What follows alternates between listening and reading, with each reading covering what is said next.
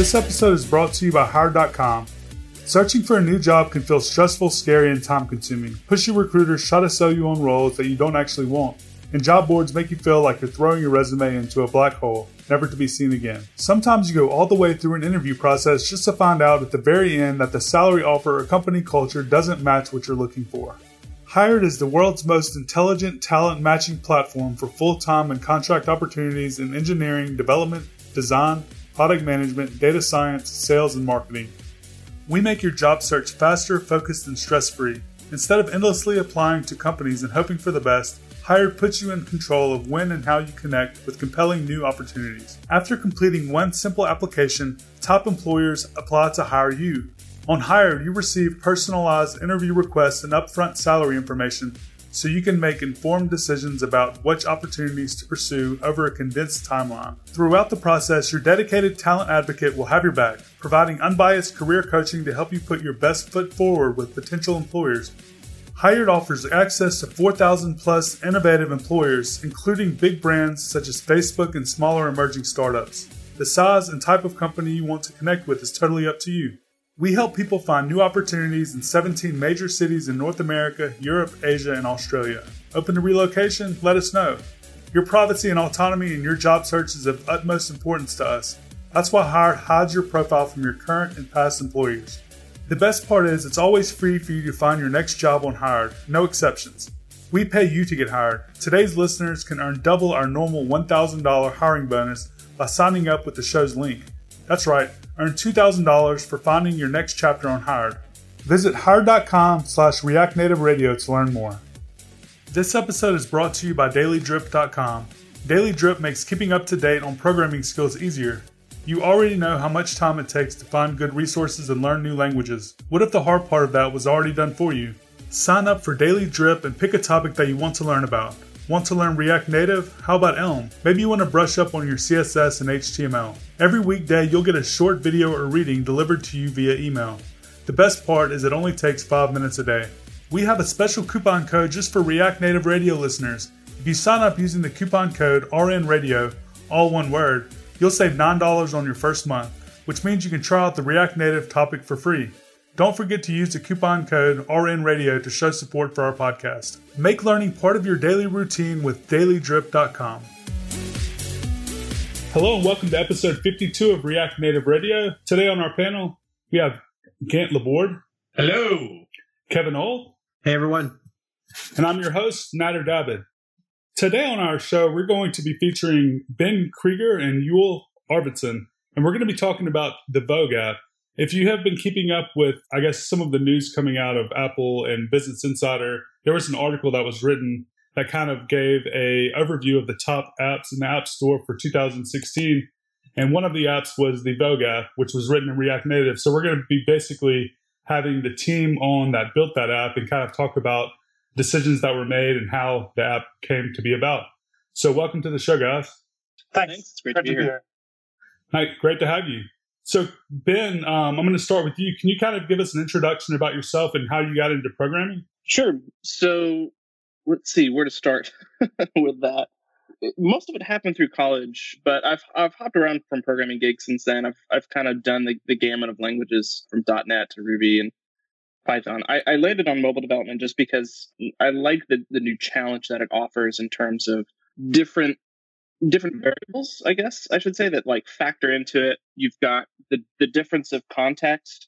You've got such a smaller real estate that it sets a kind of a constraint on the sort of information that you can show at any given time.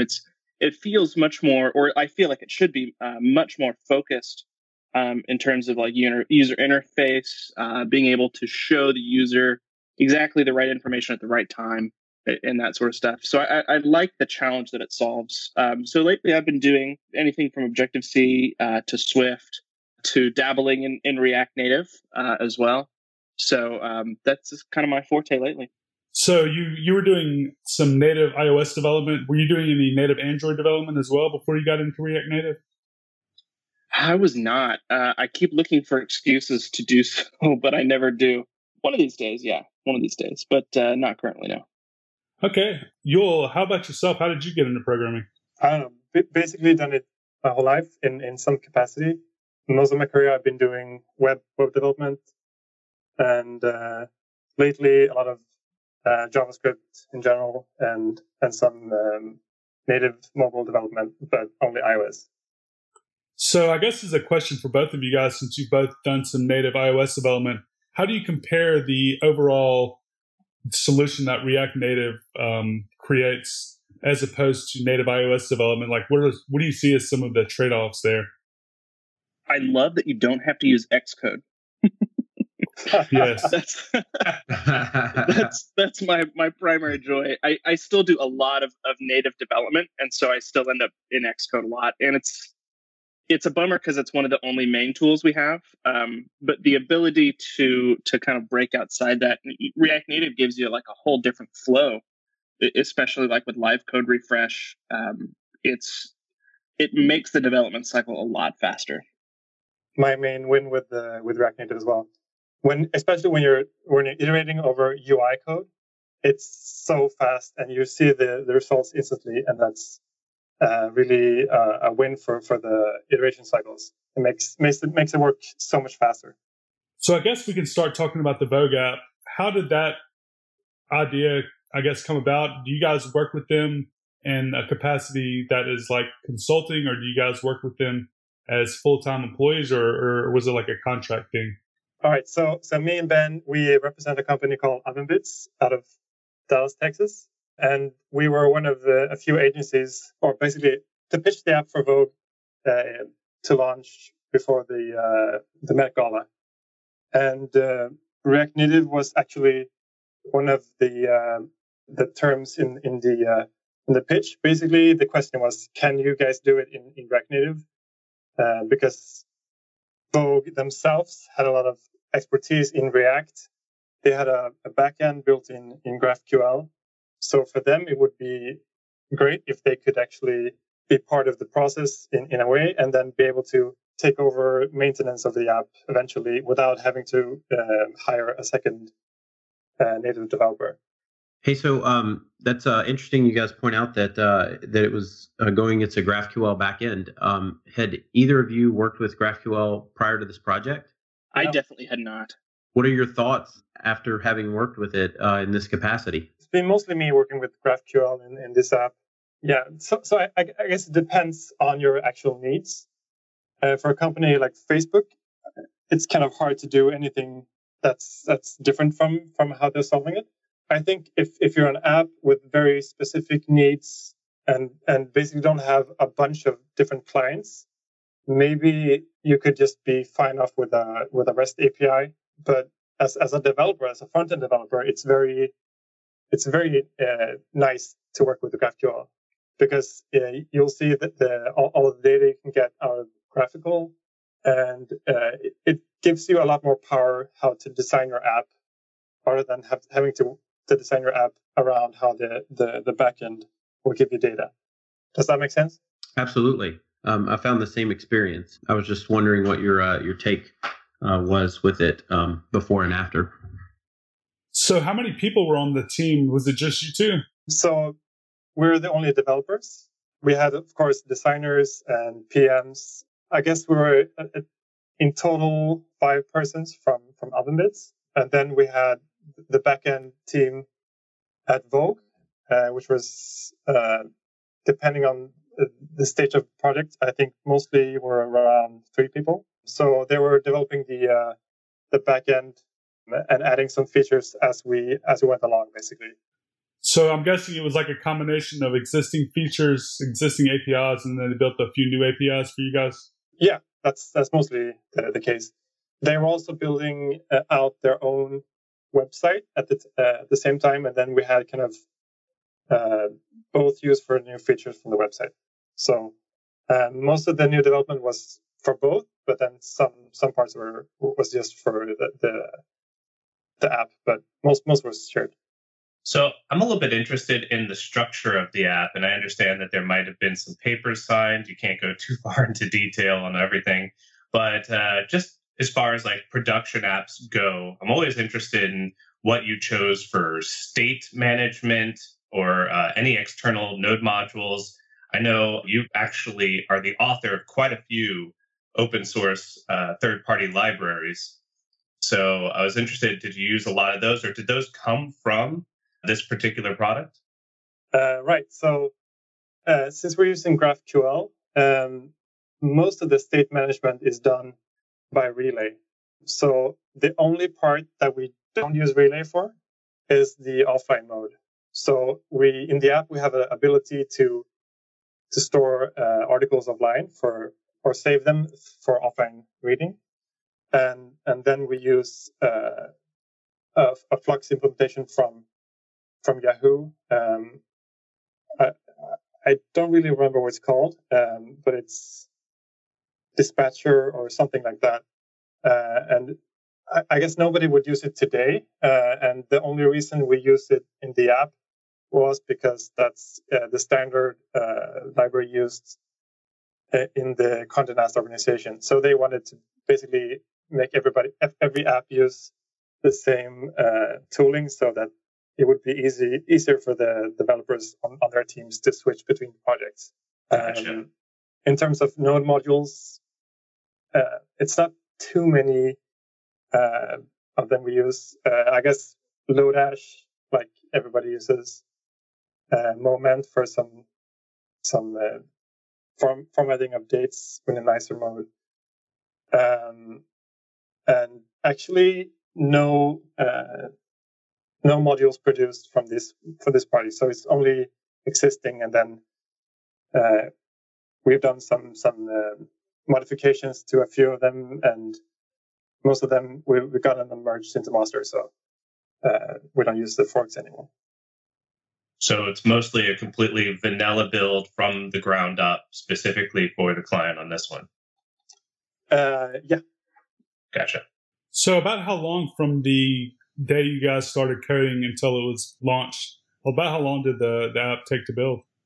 I think it was about 2.5 months. And then I think Ben was on the project for 1.5 months. Is that correct, Ben? Yeah, that's correct. I was brought in kind of midway through.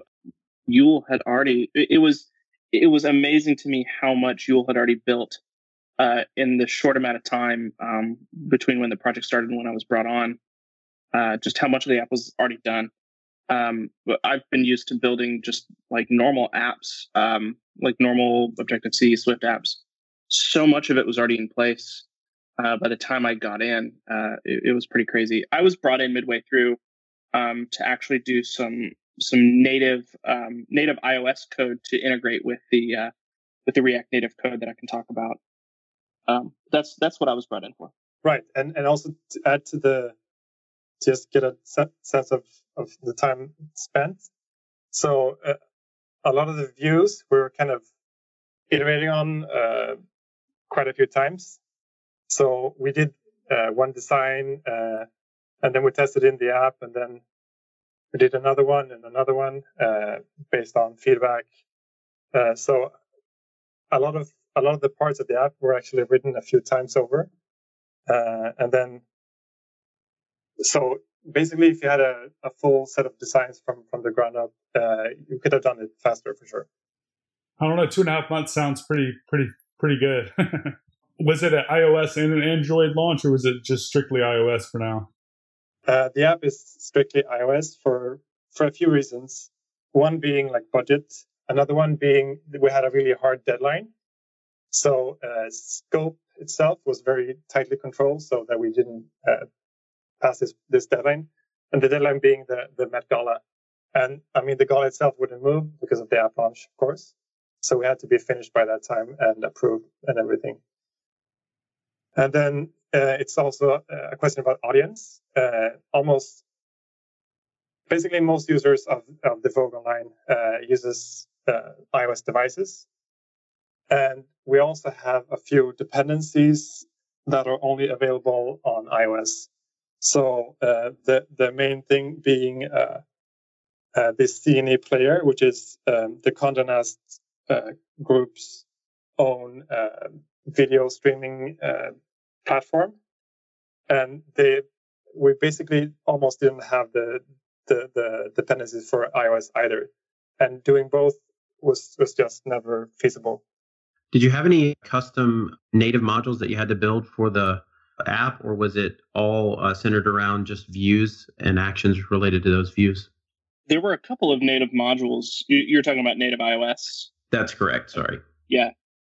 We had a couple of native modules built. The one that I primarily worked on was actually for our advertising content. We were able to build out some native ads on Google's DoubleClick for Publishers.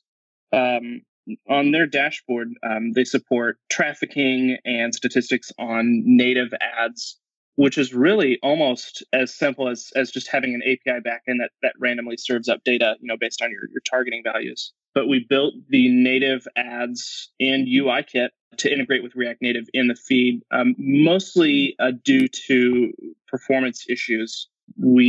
Since they're embedded in list views and a lot of them had animatable components, they were kind of these flashy, cool looking ads.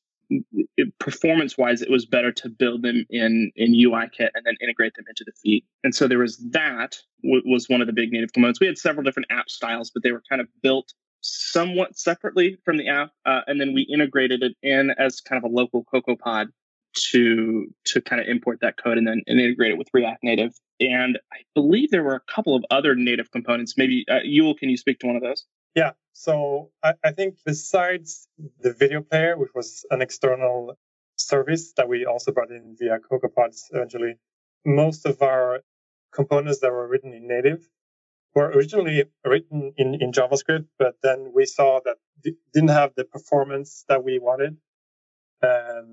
So then we just made one part in that was critical to be run in the native context.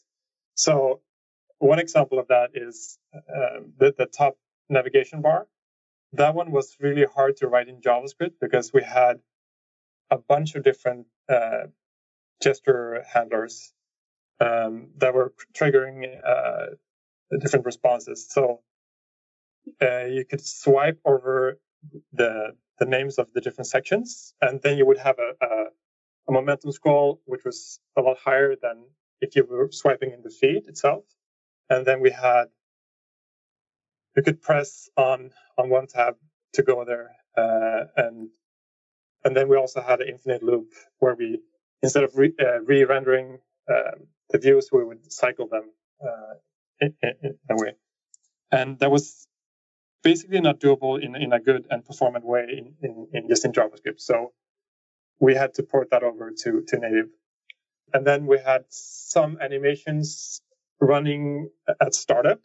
So if you start the app, you would see the logos animating. And since there's a lot of startup code being run at startup, which is kind of normal, those animations would stutter if we didn't run them in native. And that's also the case with the feed to detail transition. We had to make the driver be run in native instead of in JavaScript. I mean, nowadays it's easy to do, but back then we didn't have that support in React Native Core. Awesome. Both of you have mentioned, performance profiling. Can you talk about any techniques or tools that you've used to help you with the performance optimization of the app? I think a lot of listeners, and I'm always intrigued to find out what others are doing just beyond, watching a profiler to not only identify performance issues, but resolve them. Could you speak to those? Oh, I wish I had a very good answer. So in our case, it was just mostly a lot of real-world testing. So we had a lower-end device, often running battery save mode, and then we would kind of have the baseline worst performance that we could get, and then we tried to optimize that one. And that could mean a lot of things. It could mean optimizing renders, moving stuff to native code, just making sure that JavaScript is run at the point of time where it's not blocking anything else that's more important, etc.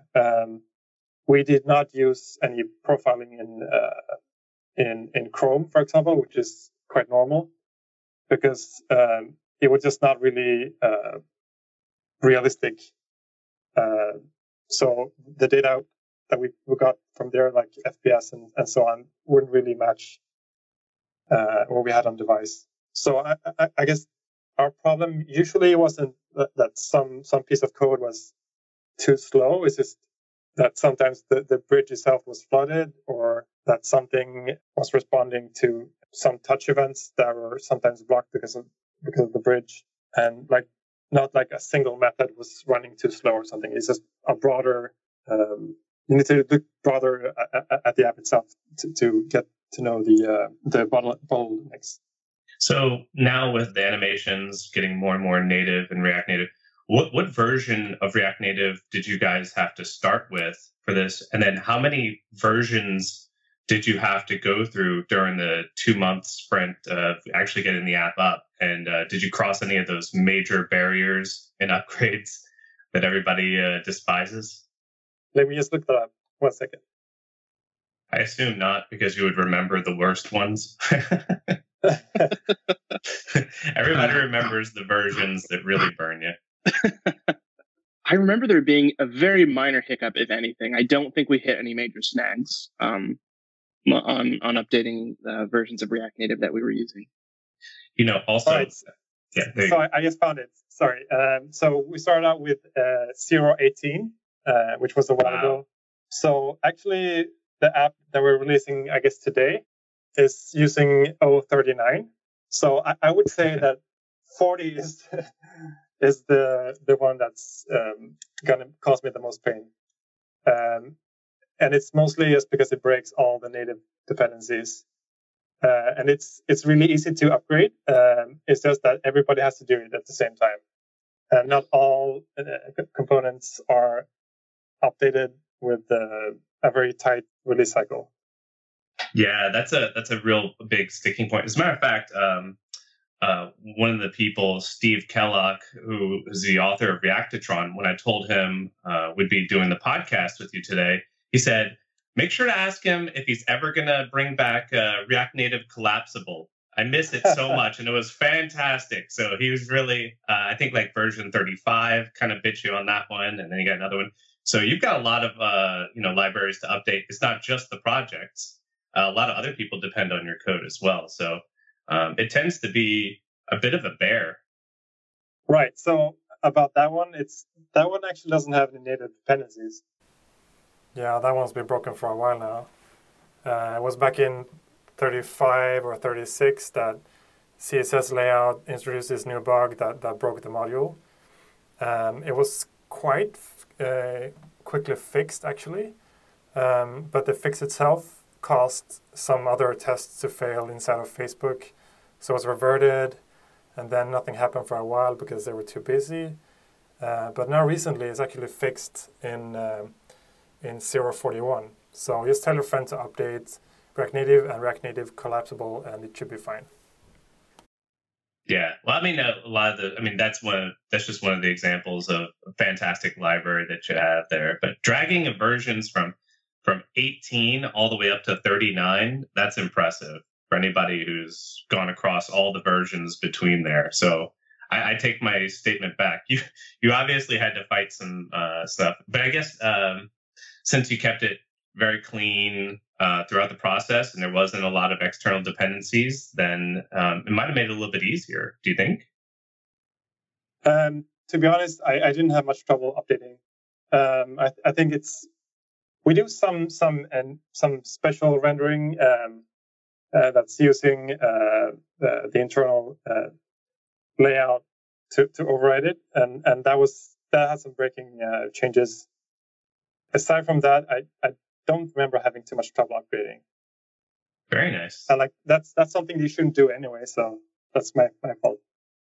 Yeah. So could you guys talk about your testing strategy, both on the iOS or Android native side and the React Native side? Do you have it in place, and how has it been working for you? Right. So for React Native, we don't do any integration tests, to be honest. It was just so much turnover and a short amount of time to get it all working that we didn't really have too much use of them. I guess now we would, though. But yeah. And for unit testing, we use Jest, which has worked out pretty good with us. A lot of people didn't like it to begin with, but it's just fine to me. And native dependencies, I'll pass over to Ben. Unit tests, what are those? Yeah, because of the tight deadline to kind of get this thing out the door before the Met Gala, I didn't have the opportunity to write any unit tests. I actually didn't have too much in terms of kind of model layer or business layer things, at least for the ads component to test, aside from maybe stubbing a few requests coming from Google DFP. But so we don't have any tests, or at least any unit tests covering the native side of things. Well, I mean, lately in my testing for Objective-C code, I'm more than happy to use just the kind of the built-in like XC test framework. And then for Swift code, a lot of it lately, I've been using some of the more behavior-driven development libraries like Nimble and Quick to write unit tests. But I still haven't really gotten bit by the integration bug yet. It's something I want to look at doing. It's something in the future, but I haven't gotten into it yet. So my answer is probably a little bit of a letdown, but yeah, we don't have any unit tests or any integration tests on the native side of things. I thought that it sounded like at the end that you may have a solution now versus back when you were developing that would help that out, and I didn't know if you had a certain tool in mind that would make that better. I just meant that since we were doing so, the turnover over the views and how they were layouted and their behavior was just changing from week to week. Integration tests really didn't make sense for the launch. They do make sense now that we're in maintenance mode, but we haven't done too much updating of the app.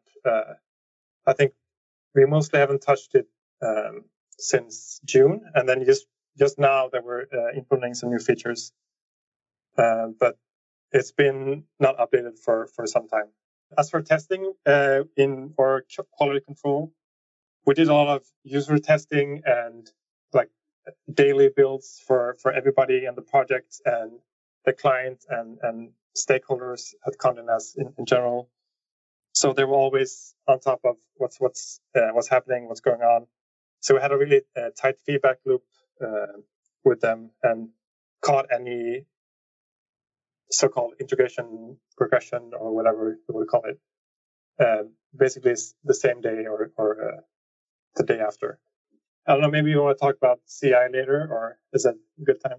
Yeah, definitely. I would be extremely interested actually in that, and I think everyone else would be too. So now we know your testing suite. What are you doing as far as there's a lot of CI options out there? Is there one that specifically that you've fallen in love with, that you use for every project, or what exactly did you use for Vogue? So for Vogue, there was some existing CI infrastructure within the Condé Nast organization, and that was CodeShip for running JavaScript tests. And then we had Code Climate, I think, for just general code quality. And then we had BodyBuild for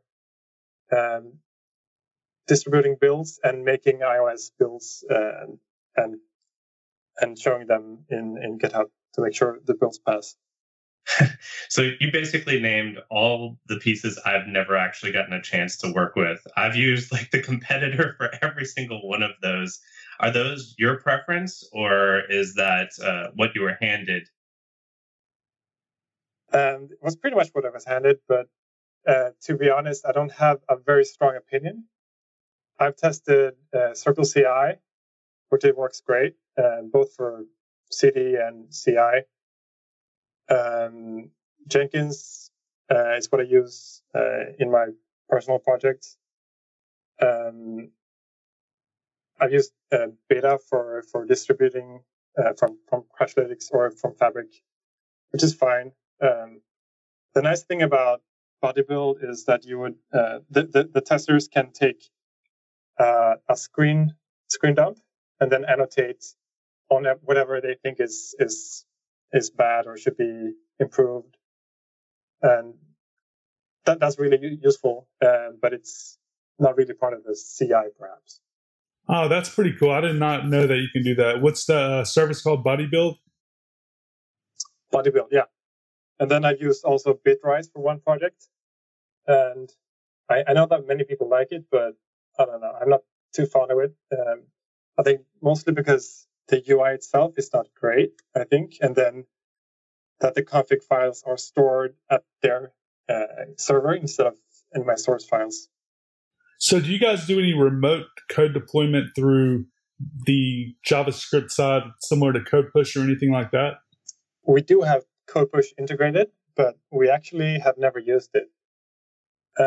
Nowadays, the Apple review time is 1 day or perhaps 2. So in terms of time, it's really not of an issue right now. I think mostly the reason people would, or at least the ones I'm talking to, would use CodePush is to not lose the reviews for that version. But at least as React Native has been on a pretty frequent release schedule, you would very often have native dependencies being updated. So then you couldn't really use CodePush just for the JavaScript parts if you also wanted to stay current with the latest release of React Native. Yes, that's true. I know with one of the apps that I'm working on, we have new features and things added almost weekly, though. So it does come in handy if you're iterating quickly and you're not kind of just putting out an app that's going to be, in its final form for a few months at a time. But I definitely agree the App Store process has gotten much better. And we should probably be better about updating our React Native versions as well, now that you mention that. I think also is the case of the release having one less part that could fail. So if you actually had made a native dependency change, then your app would crash. And since we're fine with waiting a day to release, then we really haven't had the need for CodePush. It's there just for if there's like an emergency update we need to do, then we have that option. But for the general release cycle, we haven't used it. So were there any technical difficulties or technical challenges that you kind of ran into that you'd like to talk about while you were building the app? Anything that was a kind of a gotcha moment? I think Ben had some beef with the memory management. I did.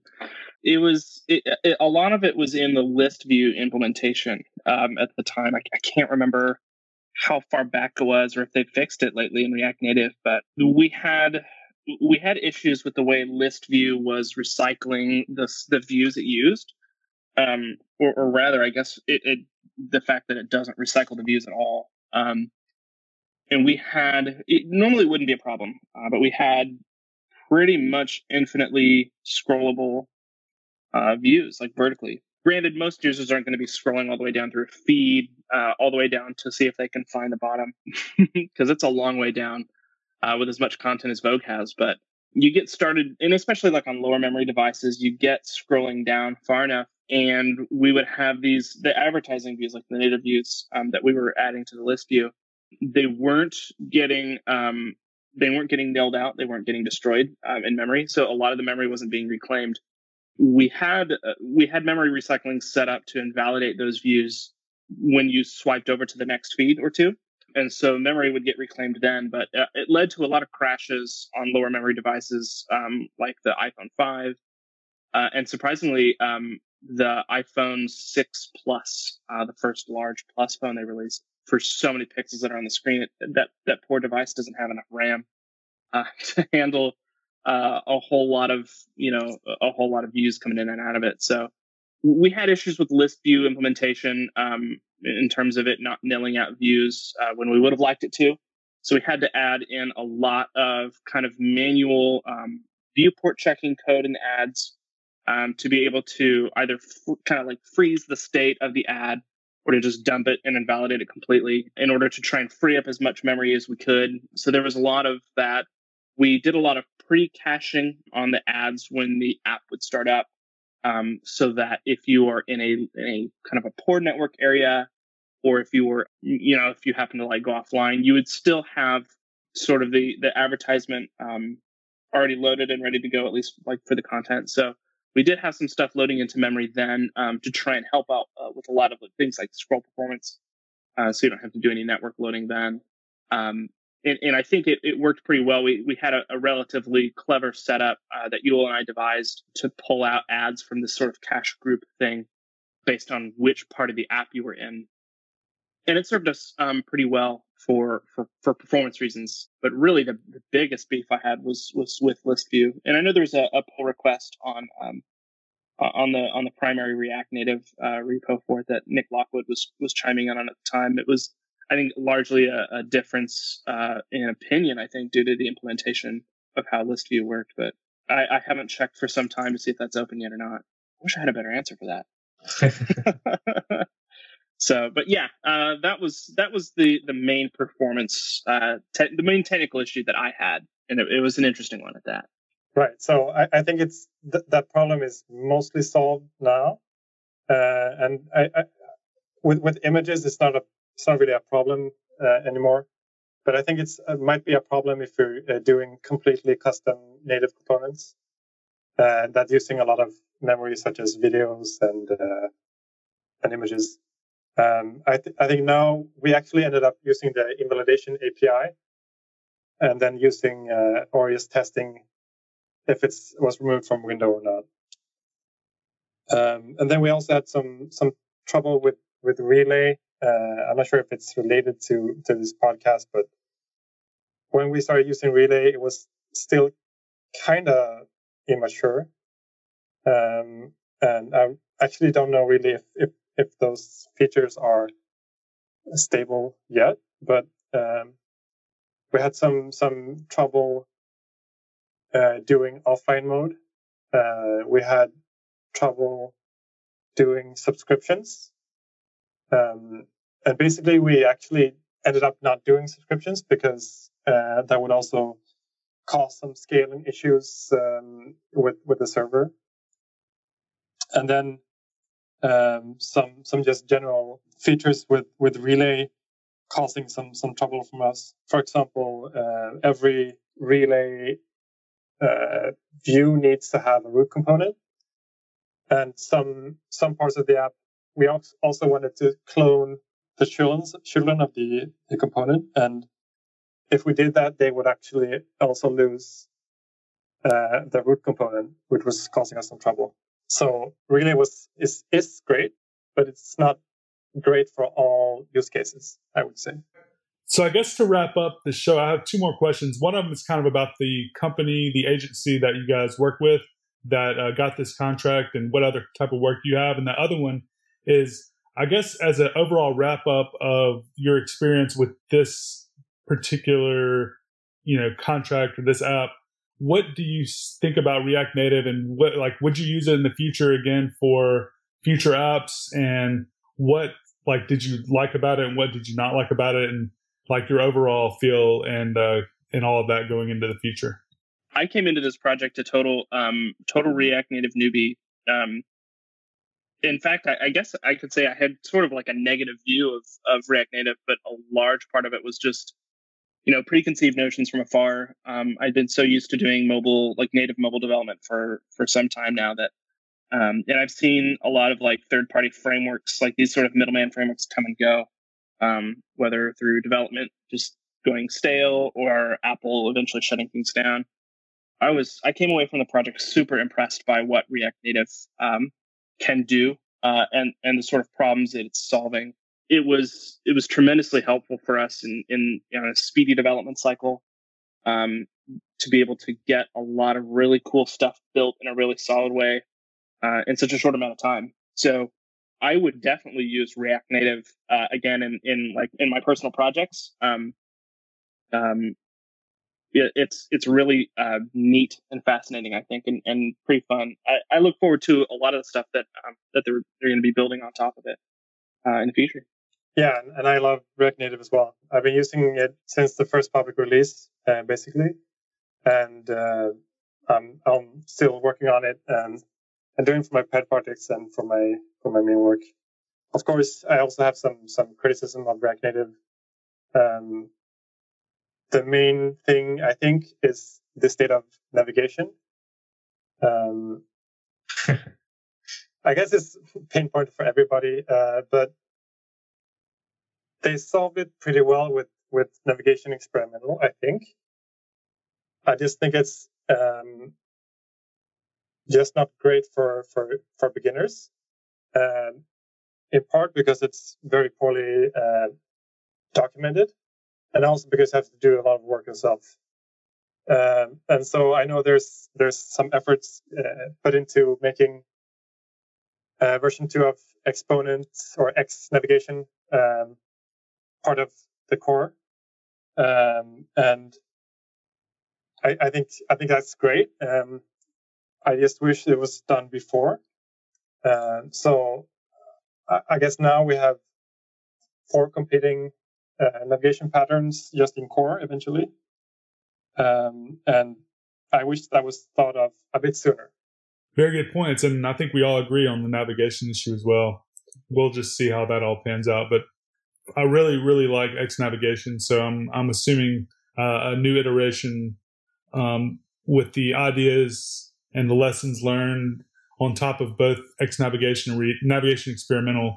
Hopefully, we'll be in a really good place once that's kind of released.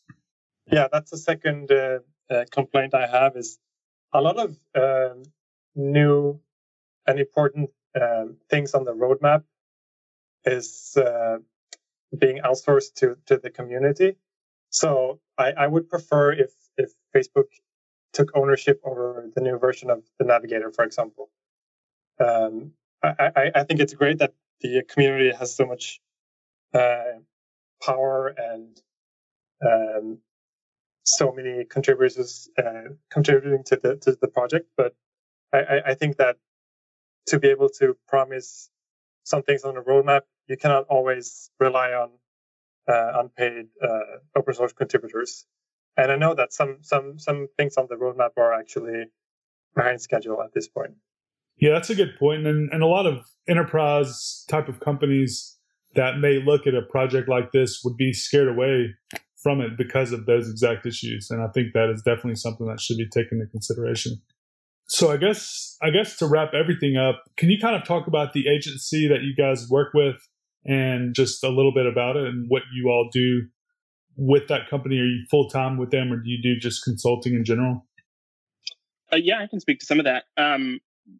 I've worked for OvenBits since March of 2015. I was doing full-time work with them for leading up until November or so, and now I'm kind of doing some part-time consulting work with them as well. But we do work for all sorts of clients, big and small. Condé Nast was one of our bigger clients leading up to that point. But we do a lot of websites, a lot of web work, lots of mobile apps, some design work as well. So we kind of cover the broad spectrum of digital goods, I guess, if you will. So yeah, what about you, Yul? Right. So I'm currently not with OvenBits. I'm freelancing out of Sweden and around the world. I would love to freelance from around the world. That sounds awesome. I was just thinking the same thing. I actually, so I do a little bit of part-time work with OvenBits, but I am currently full-time with O'Reilly Media in their Safari Books Online division. So that's what I do. Very cool. Okay, cool. Well, I guess we can go ahead and jump to the picks. Kevin, would you like to start us off? Absolutely. So I've got a couple of tools I want to mention that I've just been using this year to just increase my organization and automation. So I've switched from the Things app, which is a to-do list manager that was primarily built for Mac, iOS, and I believe they have, or I know they have an iPad app. I'm not sure if they're on Android, but I had been using that as my to-do list manager up until the end of the last year. And I wanted a bit more automation in things that I do. And so I've switched over to a tool called Todoist. It's at Todoist.com. And what I love about it, and the reason that I switched, was that I'm able to use another service, which is another pick, if this, then that. So it's ifttt.com. And what it allows you to do is to glue services together. So if I send an article to Instapaper, say when I'm browsing Twitter, and I send it to Instapaper, I have a task that sets that up, and it puts it in a category called reading. And what I do is I set the date for that article about 5 days out, or I've started to play with the days, but you can just give it put this as a due date. And I've chosen about 5 days out. And what I've found is that I'm able to read more and instead of just filling up my Instapaper like I have for the past 8 years. So those are 2 picks. And the third pick is React Native related. I am starting to play with I do a lot of work with Amazon Web Services, and I'm getting to the point where I want to add a little bit more than I would like to integrate tightly with Amazon's Cognito for authentication. I've been looking at the AWS Mobile SDK for React Native that's currently in developer preview. I am excited to be able to call Dynamo tables directly, or Lambda or S3, and do that using the Cognito unauthenticated user. So what's cool about that is you don't have to embed credentials in your app. So I've had some success on that with the web version, to where I've been using Cognito to get on a web page on a React app. And by using Cognito, I don't have to expose any credentials that are sensitive. I get a region and a app ID. That's the only thing that goes into my source, and the same is on the React Native side as well. So you're getting away from bundling any credentials with it. So anyway, I'll report as I play more with that. But I'm hugely excited about that for React Native. Yeah, and +1 on the if then that. Oh my goodness, I think that you could do a whole podcast just on us exchanging our favorite recipes for that particular portion. Probably also how we could relate it to React Native would be insane. Yeah, it's addictive too. You find the it starts helping you in one area, and you're like, oh my gosh, I can automate this. So it's I actually have, and I'll mention another one too. So I use an integration between Todoist and Evernote, and I use it for stand-ups. So what I have set up, and it's just in the if this then that, to where when you complete a to-do, that it will push the contents into an Evernote. So I just have a completed Evernote, and as I go throughout my week and I'm completing to-dos for a certain project, and I just have a general work project, I then have an Evernote when I go to do my stand-up. I've got an Evernote of everything I've accomplished, and I don't have to really prepare for anything. So it's just, I could talk for literally hours on the stuff it's saving me. So anyway, I'll stop for now. Okay, Gant, do you have any picks? Yeah, absolutely. I would be remiss not to mention that the Chain React conference is going to be opening up the CFP next week. So everybody, we have 8 invited speakers that are absolutely mind-blowing. Natter's one of them, of course.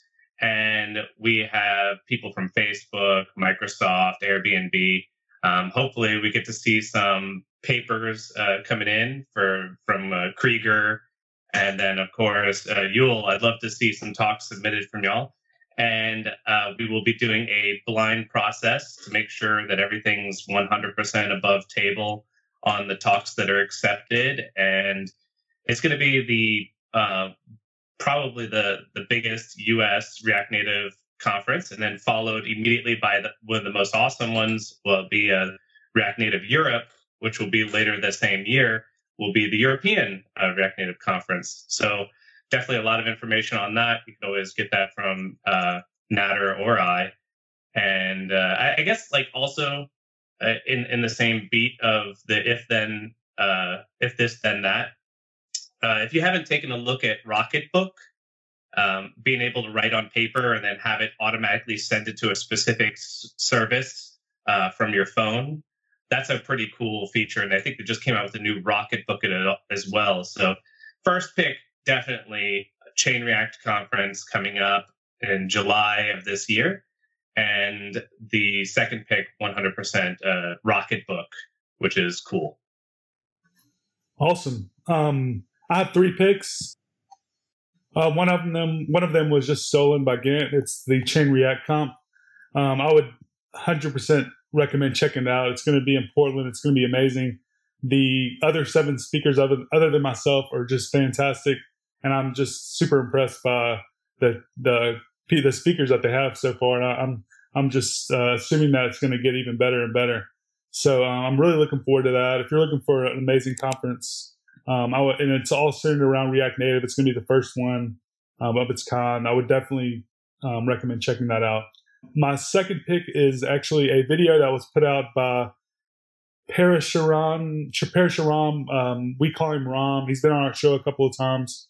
He has a video called Zero to DevOps. It's about the new Microsoft suite of tools for mobile developers and continuous integration and code push and all kinds of stuff. It's about 15 minutes long. I would totally recommend checking it out. We'll provide a link to it. And then my last pick is React Native training. We've set up a new city. We're going to be in Santa Monica, California in April of 2017. So that means we also have Washington, D.C. coming up in February, New York in March, and Santa Monica in April. So if you or anyone you know is looking to learn React Native hands-on, it's a 2-day workshop, and I believe it's going to be totally worth it. We have fairly good pricing, and I think that's about it. Ben, do you have any picks? I do. I've got a couple picks. I've normally been a Sublime Text junkie, but lately I've actually switched back to using Atom. So if you haven't checked out Atom in a while, definitely check it out. It's come such a long way. I was an early contributor back in its kind of infancy, but it's pretty awesome. I think I eventually got frustrated enough with some of the changes being made to Sublime Text and some of the changes not being made to it. And I love Atom. So it's been pretty great. I use lately I couldn't get along without Reveal, revealapp.com. It's awesome for doing view introspection, way better than the Xcode one.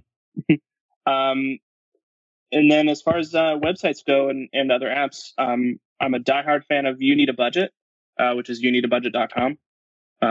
Great tool for helping me keep track of my crazy spending habits. And then Recordbird is a new one I just found. I listen to music all the time.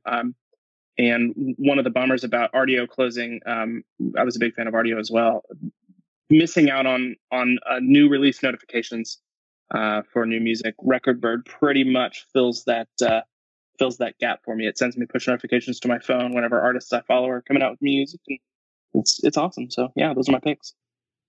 So can you talk about Reveal? Is this something that's been out for a while and I'm just not on top of my stuff, or is this something that is new? So Reveal's been out for a little while. I want to say a few years now. Itty Bitty Apps is the company that makes it. It's been out since around the time Spark Inspector came out. It was before Xcode had its kind of view debugging built in. But it'll help you, like, if you're not in React Native land, granted you have a much harder time of being able to tweak around view elements like on the device or in real time, and Reveal helps out a lot with that. So it just lets you, kind of break apart your views and see your constraints and any sort of like UI kit values. And it's been a huge help for debugging view layer stuff. Oh yeah, +1 on Reveal. As anytime you have to go down to the native, we used Reveal on a project a while ago, and it's just mind blowing. That 3D, transform of being able to see underneath stuff really helps out a lot. Is Reveal something that can be used with React Native? It is. It'll. I've used it with the Vogue app as well. It'll work with anything that runs on your iPhone that you're building naturally. Okay, Ben, Yul, thank you guys so much for coming on. I think we learned a lot, and I definitely enjoyed it. Thanks a lot. Yeah, Yeah, thanks. This was great. Okay, well, that wraps up episode 52 of React Native Radio. Thank you for listening, and we'll see everyone next week.